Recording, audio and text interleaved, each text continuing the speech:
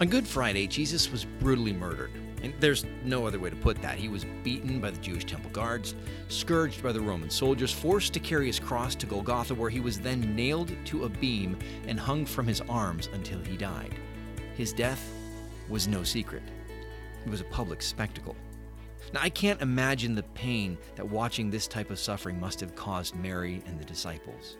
They loved Jesus. He was more than their master. He was their hope.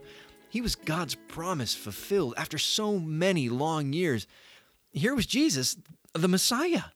And now all of that was over. He was dead.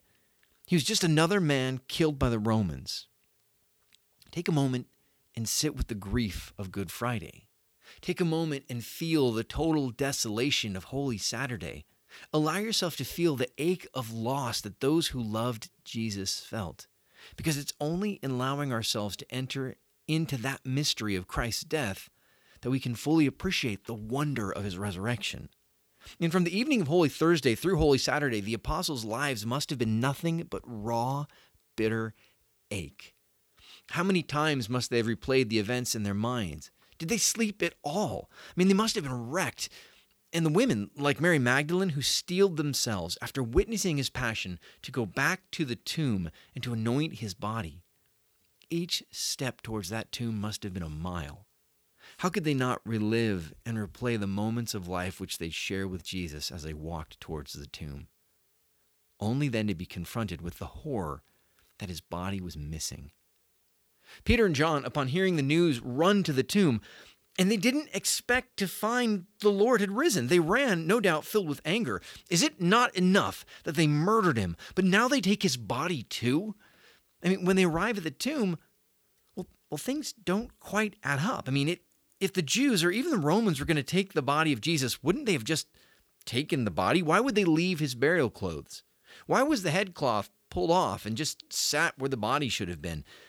And the burial clothes, why were they rolled up like that and placed apart? In John's gospel, it says that John went in second after Peter, and seeing the way the tomb had been left, he believed. And then in the next sentence, it says that they didn't yet understand. I mean, I think a lot of us are right there. We know the story, but have we come to believe? Do we understand what's happened? I mean, has the risen Lord been given lordship in our lives? I mean, Jesus' resurrection is the pivotal moment in human history. His life is given and sacrificed for our sins. It's in his resurrection that we come to new life. It's in his resurrection that we're called to live as a new creation. We're called to live in him. This Easter, we need to invite the Lord to be new in our lives. We, like the apostles, have to give up all of our thoughts of who he should be or what he should be doing. And we need to ask him to crush those thoughts so that he can truly begin to be who he's supposed to be in our lives. That was the experience of the apostles. I mean, they had faith in Jesus. They thought they knew his plan. They were ready for what they thought he was going to do. And then all of that was destroyed on the cross. And now, empty of all of that, they began their encounter with the risen Lord. This Easter, we need to invite God to remove all of our ideas of who he is and to come into our lives anew.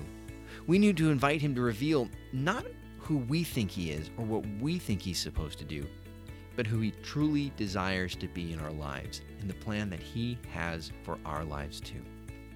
This has been the Weekly Word from Everyday Catholic. Everyday Catholic is a 501c3 nonprofit, and we depend on the support of listeners like you. If this podcast is serving you, please consider going to everydaycatholic.com/donate and making a monthly pledge.